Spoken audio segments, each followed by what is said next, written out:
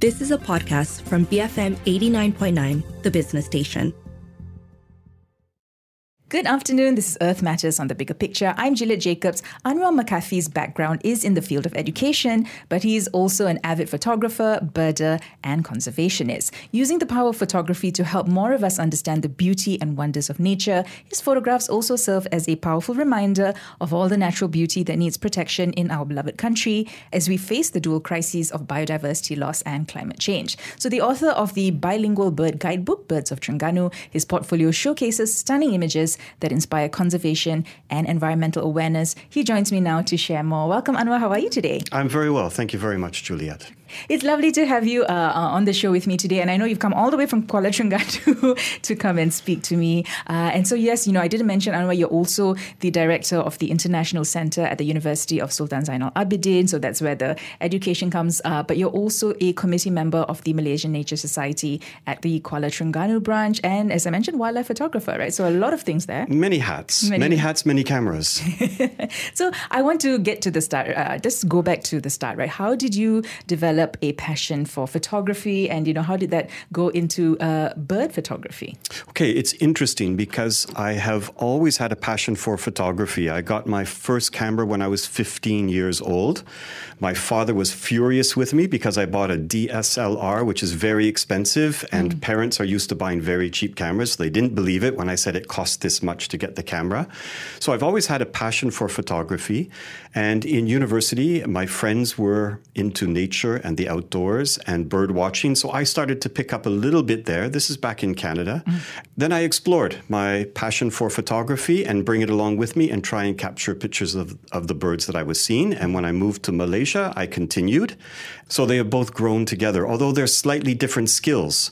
If you are a bird watcher, you're concentrating on what you're seeing and studying the birds and their habitat and recording on paper what is happening. But if you're a photographer, you will probably stay put in one area. You'll understand the birds very well, and you'll wait for the perfect opportunity to capture the best image.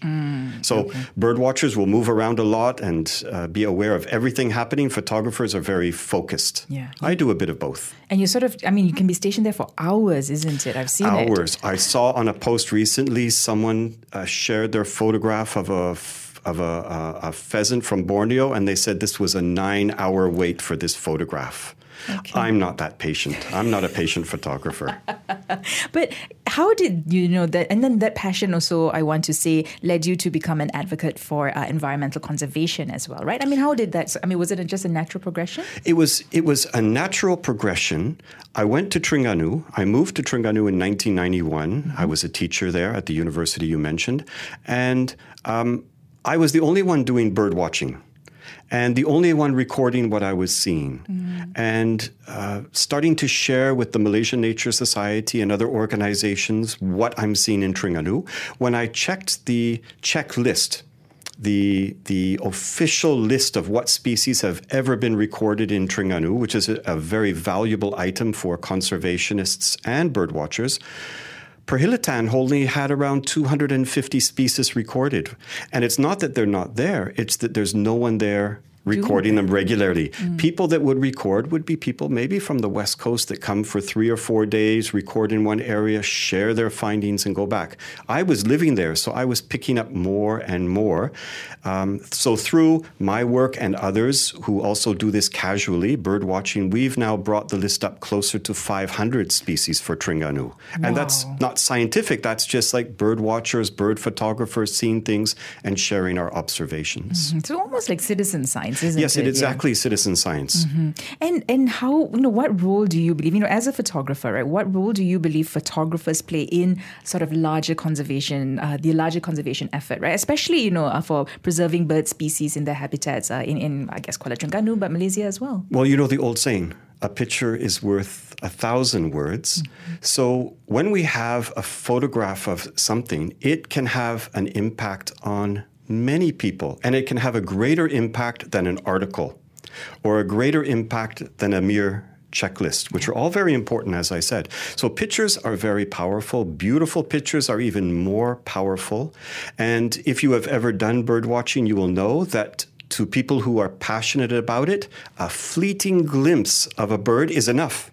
But to people just getting started, they never catch that fleeting glimpse. They are not able to use the optics well enough, and they don't see everything that the more skilled person sees. So one way to get people to take that first step is through photographs. And I recall when I started birdwatching back in Canada, of course, I'd lived there all my life. I didn't see that many species of birds in the city and around. But my friend, when he would go through the field guide, he would show me all these. And I said, no, there's no way these birds are here. I've never seen them. And then when you stop and you look, even in the city, oh my goodness, this is so colorful. Oh, I've never seen that before.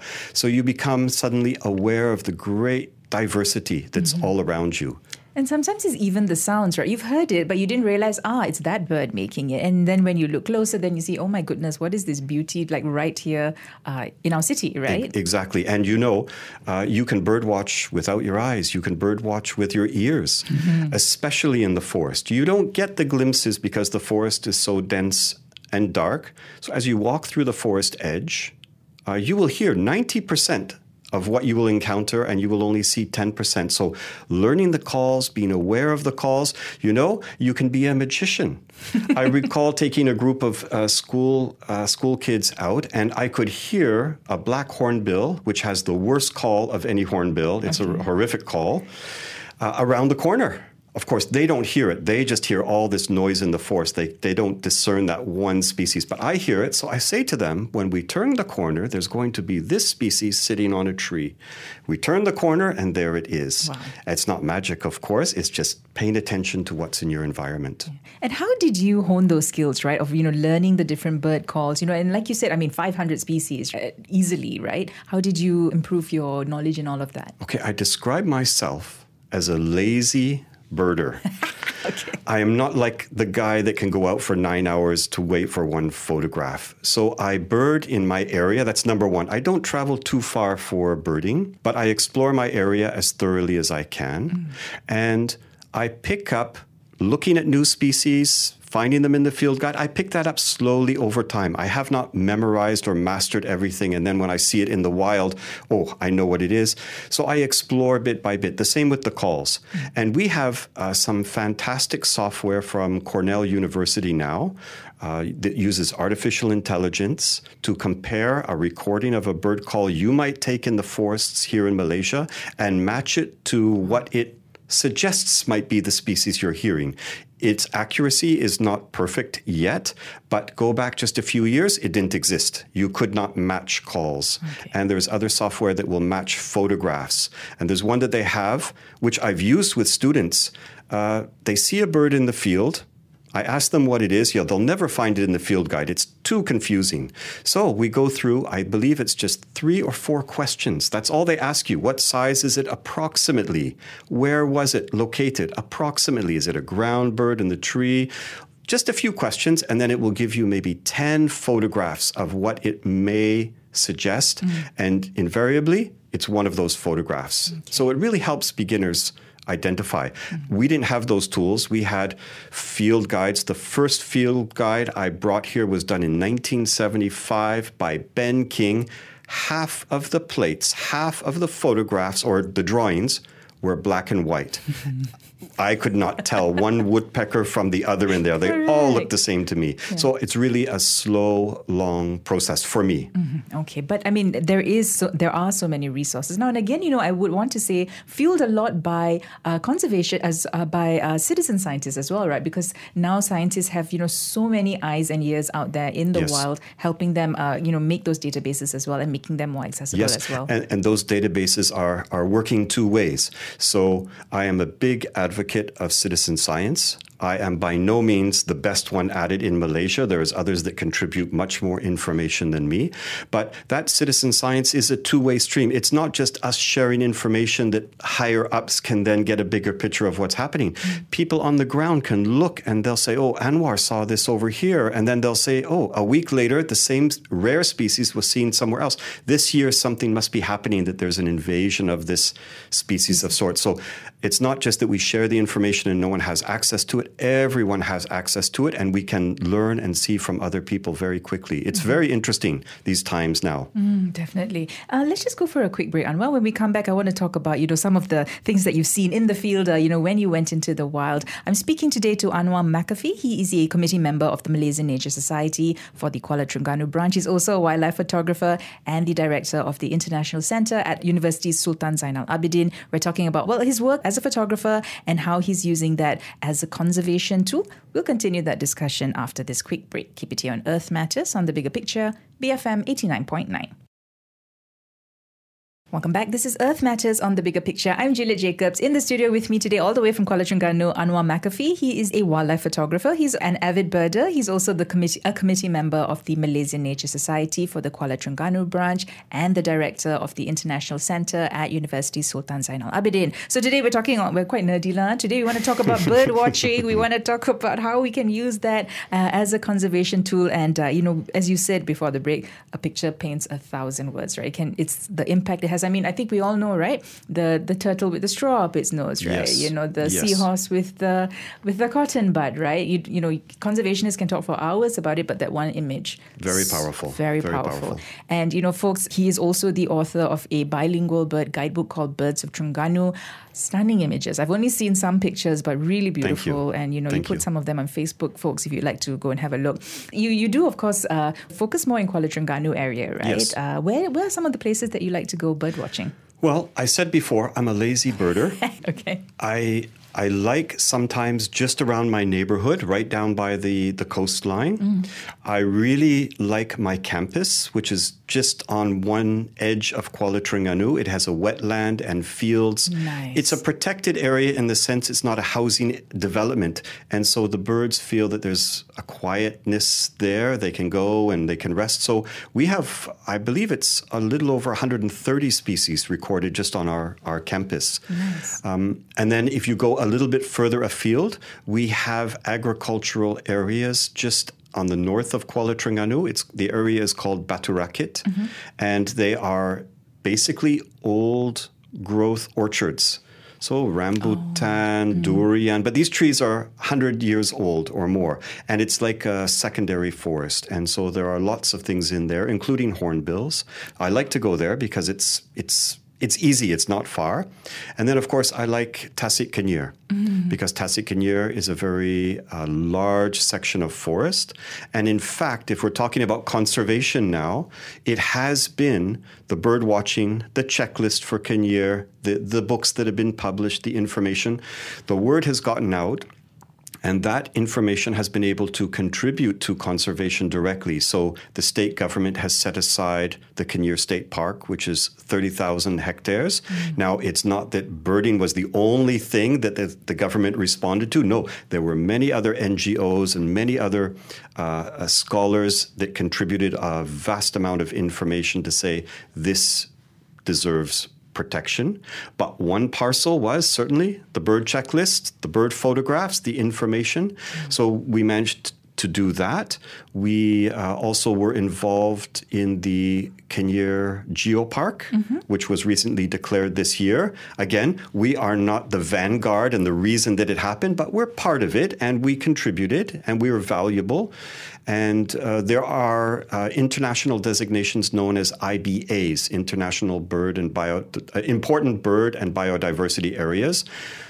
Malaysia has a significant number, but Terengganu has only one at the moment, and that is Taman Negara Terengganu. So we, using the bird checklist, because that is one of the criteria, have proposed several other IBAs through the Malaysian Nature Society. So we've passed the litmus test. Yes, we meet all the criteria. It's just a process now. Hopefully, we will have some additional IBAs in Terengganu soon.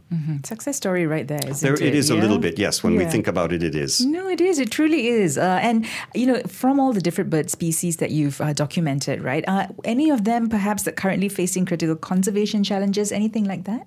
Well, the one that comes to mind would be the critically endangered helmeted hornbill. So we have 10 species of hornbills in Malaysia. We have 9 in Terengganu, and we have 8 in Sabah and Sarawak. Many people, when I give my talks, where is the best place for hornbills? They'll always say Sarawak or Borneo. But actually, Terengganu is a very good place, especially Tasik Kenyir. We have 9 species, relatively easy to see. And for the past few years, I've been working with the Malaysian Nature Society and BirdLife International to identify territories of this critically endangered bird. And so far, we've located 2 active nests that we keep track of.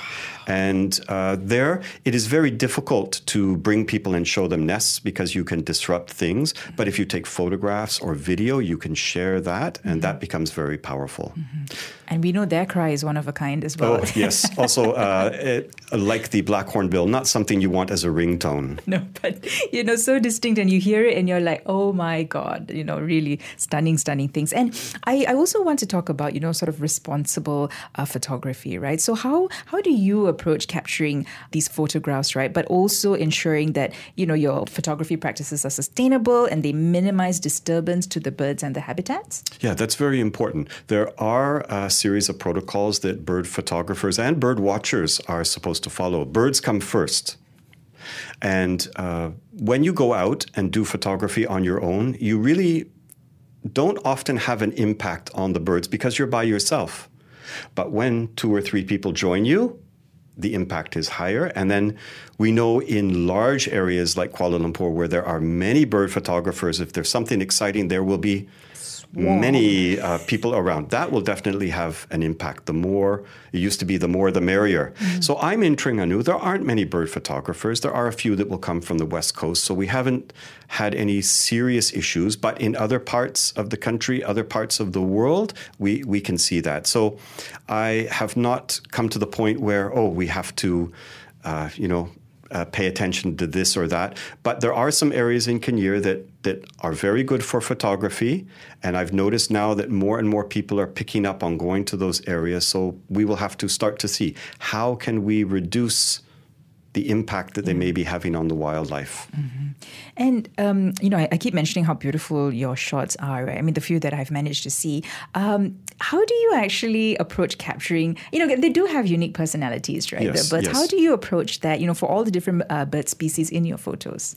Well, one facet is you need to know the wildlife. You need to know that bird species and the way it works, the way it perhaps thinks or acts, so that you can pick up on its cues and know what will happen next or where it's going to come to, how long it will stay. So as you build up more knowledge, you get better opportunities to take better pictures. I, for the 3rd time, am a lazy bird watcher. So when I go out birding, I will bring my camera, and if an opportunity presents itself, I will take photographs. And I have done a calculation that for every trip I do, I probably get 1 or 2 good photographs out of the many that I will take or the many opportunities. And so the more you do, the more you build up. I don't often stake out an area, but if we have a fruiting tree that has good views around it, definitely I will plan to be there because your chances of getting many good photographs in one day are there.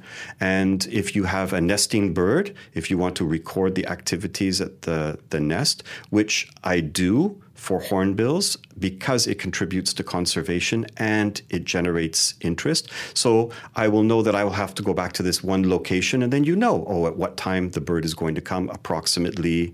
And we can share it with people that are decision makers. Decision makers are not easy to get out into the forest, but if you can say, if you come with me on Wednesday, we'll start here at 8, and sure enough, you arrive, and by 8:30, you've got some exciting activity, which we can predict, but to them is amazing. It has an impact. Yeah. It has an impact. Okay. And in terms of challenges, have you encountered any while trying to capture these images, but also to convey, environmental messages through your photography? Well, I've been very fortunate. There are people in Terengganu that pay attention to conservation and provide me with an opportunity to share my passion for birds and bird photography at events that are organized for the public. Okay. So there's one we call Kinnear Bird and Nature Quest that we organize with the state government and other interested parties every year. And that brings in people from around the country to share what wildlife there is out at Kinnear, because people were still trying to promote not the houseboat side of things, but more like the natural side of things, to make people more aware, to give them an opportunity to explore the forest a little bit from a conservation mindset, and to push the agenda with state government people that this area deserves protecting. It's not a great place for continuous logging.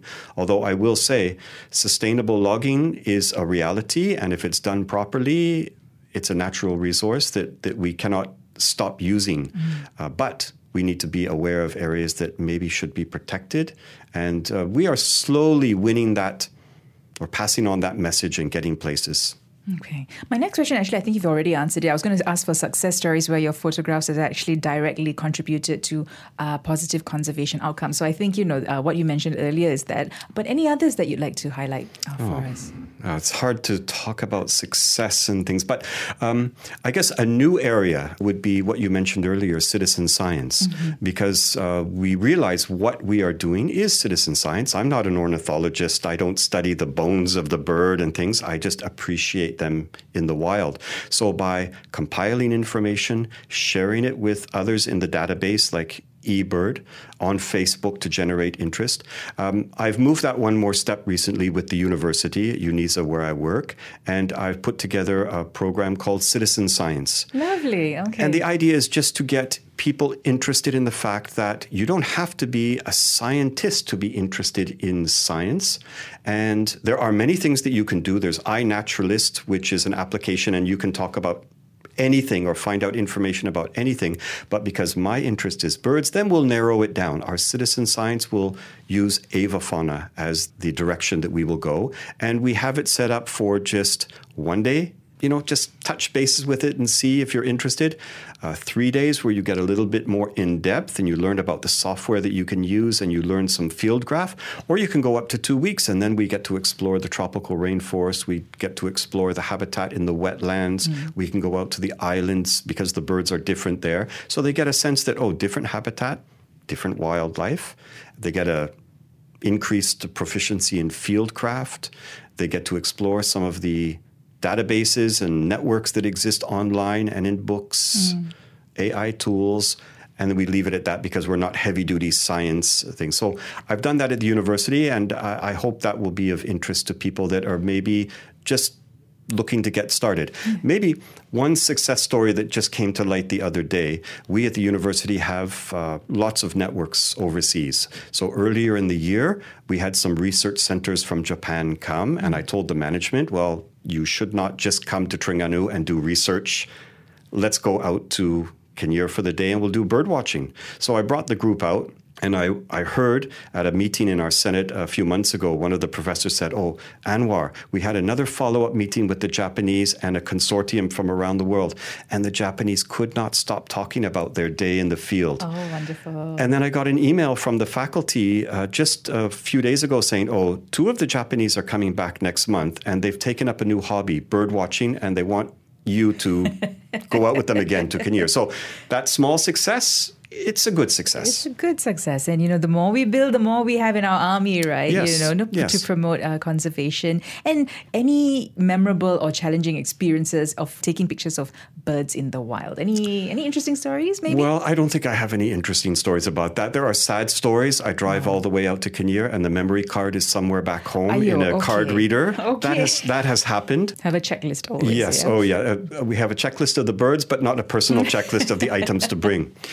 I have started over the past 2 years, especially when I was doing the helmeted hornbill surveys, I started to use a drone.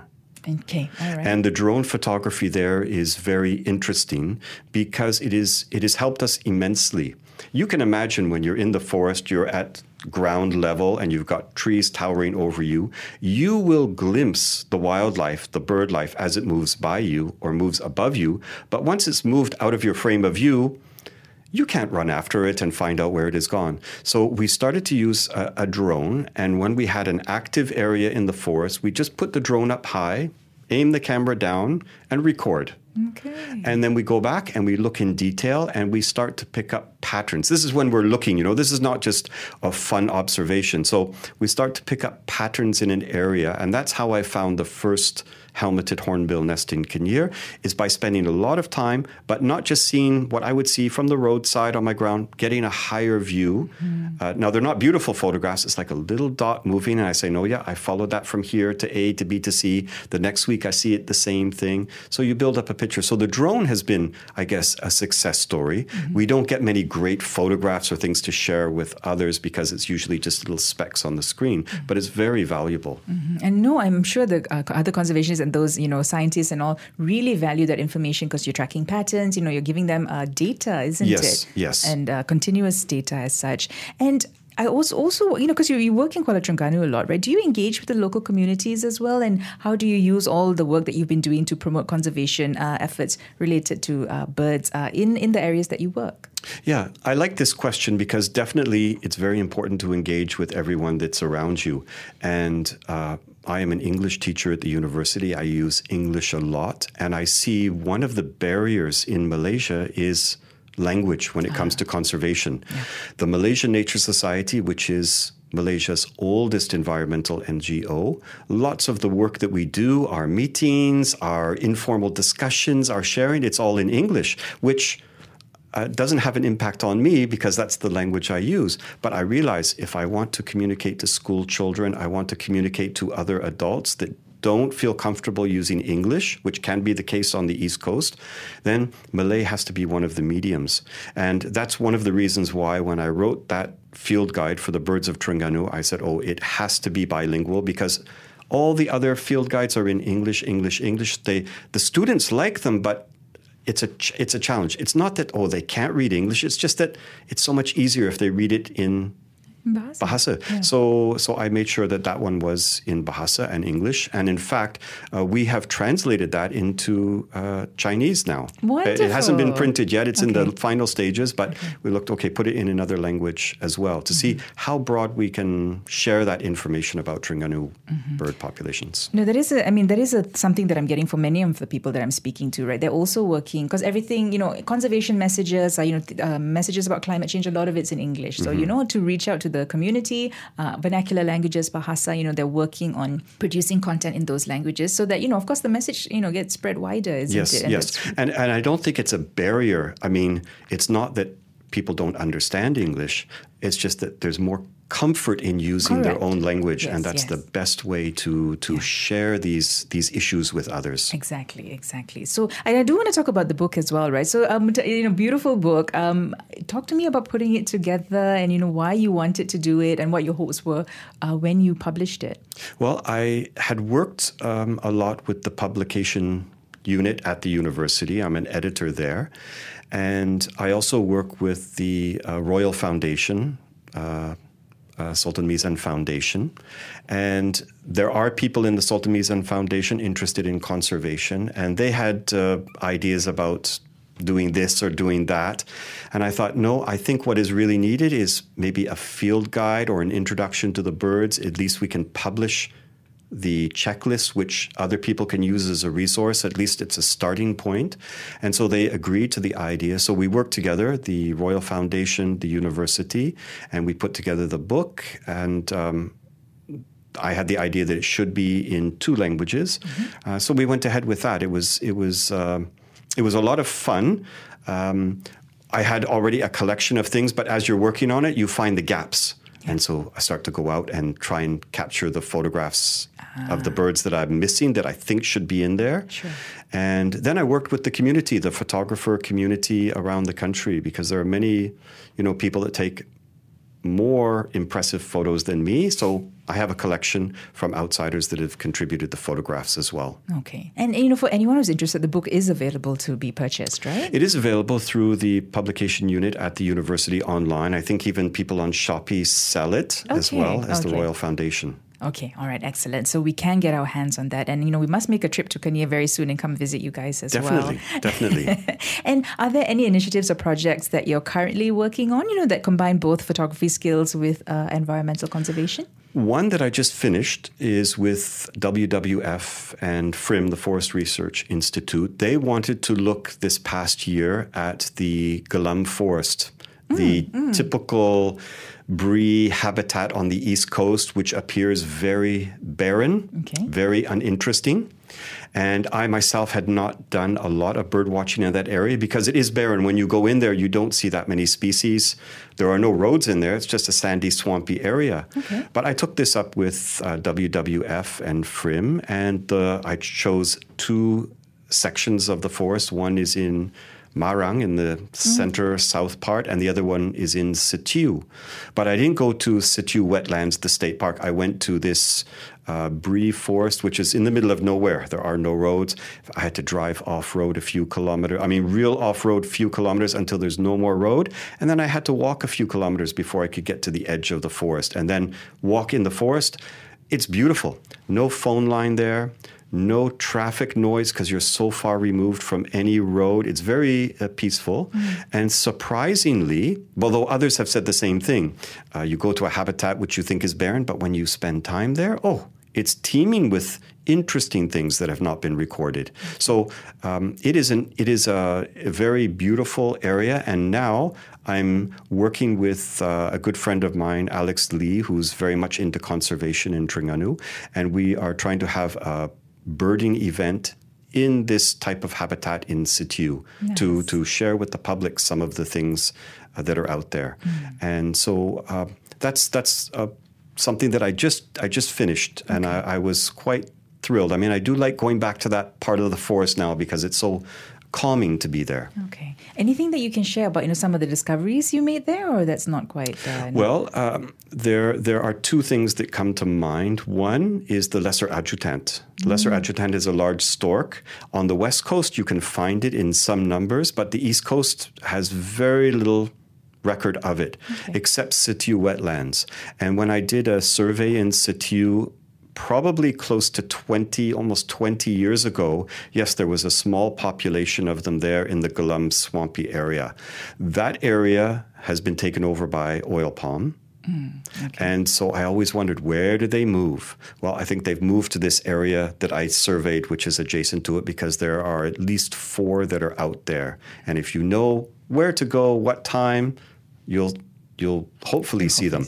They're ugly birds, but they're beautiful to me because they're large and they're very interesting and they're endangered. So that is one. And another thing, I don't just look at the birds. As I walk through the forest, I found otters. At first, we could hear the otters. I didn't know what they were. I could just hear. And then 4 of them ran across in front of me, and I photographed them. Wow. And they're smaller than the usual otters we see. And when I start to investigate it, this is hairy-nosed otter. And hairy-nosed otter is the least known otter in the world. And Perhilatan didn't believe me at first. They said, no, usually seen only singly. You've recorded 4. Blah, blah. But when they looked at the photos, they said, yes, that's the hairy-nosed otter. So we know that there are some rare things out there in this forest. And I guess that's part of this research, is to contribute to this needs to be protected, this habitat. It's a dwindling habitat. Everyone thinks there's nothing there. We can just clear the forest and use it for other things. But in actual fact, it's very beautiful and there's valuable wildlife in there. That's so important, as well, when we want to preserve whatever tracts of our forest left, right? Yes. Yeah, because as you mentioned, there are plantations, but this area also needs to be protected because that's where the wildlife have gone to, pretty much, right? Yeah. Yes. And okay, so there's a lot there, Anwar. I think we could talk for hours, but we can't, unfortunately. But for you, personally, how has your perspective on the natural world changed, and how has that influenced your opinion on the importance of preserving it, through your work as a bird photographer? Well, if we look at the loss of wildlife, the loss of habitat, we can get depressed. Yeah. And I don't want to be depressed. We can't ignore it, but we can work with like-minded people. We can spend more time outdoors ourselves, gain a greater appreciation and a greater understanding. We're always learning new things about what's out there, and share it with others and network with others that have similar interests. So I see in Malaysia, the Malaysian Nature Society used to be one of the main NGOs, you might say 30, 40 years ago. But today, it's not that it's irrelevant. No, there are so many other people that set up niche NGOs that do excellent work, that shows us that there is a whole wealth of people and knowledge and networking that's going on. I just hope that this message, this wealth of people that are interconnected, they get to have their voice heard by those that can make decisions so that we can make the proper decisions. And we talked about victories. Yes, we have had some, the expansion of the Kinnear State Park. We're actually working on an expansion now, asking for more area to be included. And we hope that we can continue to have these successes. Okay. And, for anyone who's listening, right, on an individual level, what would your recommendations be in terms of actions that we can take to support conservation, in any way possible, right? So for yours, it's photography, right? But we can do so many things, am I right? Well, there's so many choices that you can make every day. We are not there yet where you can choose an electric vehicle over a gasoline-burning vehicle. Mm-hmm. In other countries, yes, they can make that choice. We cannot do that yet, but there are other things. There's those 3 R's, reduce, reuse, recycle. Well, recycling is the last one. It's actually just throw things in a different garbage bin. Right. We should really look at how we can reduce our consumption, how we can reduce packaging. There's too much packaging out there of things. So we can do those. And we should also have a passion for the environment and outdoors. We need it to survive. We need the forest to survive. We need this web of life on our planet to survive. We have to be aware of it. And birding is just one way that you can gain entrance to that natural world. Birds are the easiest form of wildlife to see. Just outside the studios here, we were talking, there are birds that you can see, and they're wild birds. They're living in the environment. So I've always felt birds is a great way to get started if someone doesn't have a connection to the outdoors. Birds is a good way, and that will slowly play a role in your thinking, because you'll be thinking about nature, the outdoors, the environment, and you will make decisions in your life that serve to protect nature and the outdoors. And Malaysia is a beautiful country with a lot of biodiversity, and we have a responsibility here to protect it. Yeah. Just get a simple pair of binoculars first, right? And just start there and just look what's in your backyard first, Joy. Yeah, just see what's in your area first. Like you said, you can be a lazy photographer. Oh, yes. You don't need to go far. Honestly, you don't need to go far at all to get started. Yeah. Okay. Anwar, thank you so much for joining me today. Any last message or any concluding message that you'd like to leave our listeners with? Well, I've been in Malaysia for 30 years. I think it's a fantastic place, and I see more and more people being interested in conservation and protection of wildlife. Not everyone is, but many people are. It's growing. And so I just encourage everyone to get involved in protecting the outdoors in whatever little way they can. Enjoy the outdoors that we have here in Malaysia, because we all have a role to play in protecting what we have. And folks would like to get in touch or stay in touch. Is there a way that they can do that? Well, I have a Facebook page that, funny enough, doesn't go by Anwar McAfee, my name. It uses Con McAfee, which is C-O-N. So you can always look up on the Facebook page, see what I'm posting, see the things that I'm sharing. Okay. All right. So that's just look for Con, and that's C-O-N McAfee. So that's M-C-A-F-E-E on Facebook, and we can follow your work there. But if you miss any part of our conversation today, you can always search for the podcast at bfm.my/earth. You can also find it on the BFM app. This has been Earth Matters on The Bigger Picture, BFM 89.9. You have been listening to a podcast from BFM 89.9, the business station. For more stories of the same kind, download the BFM app.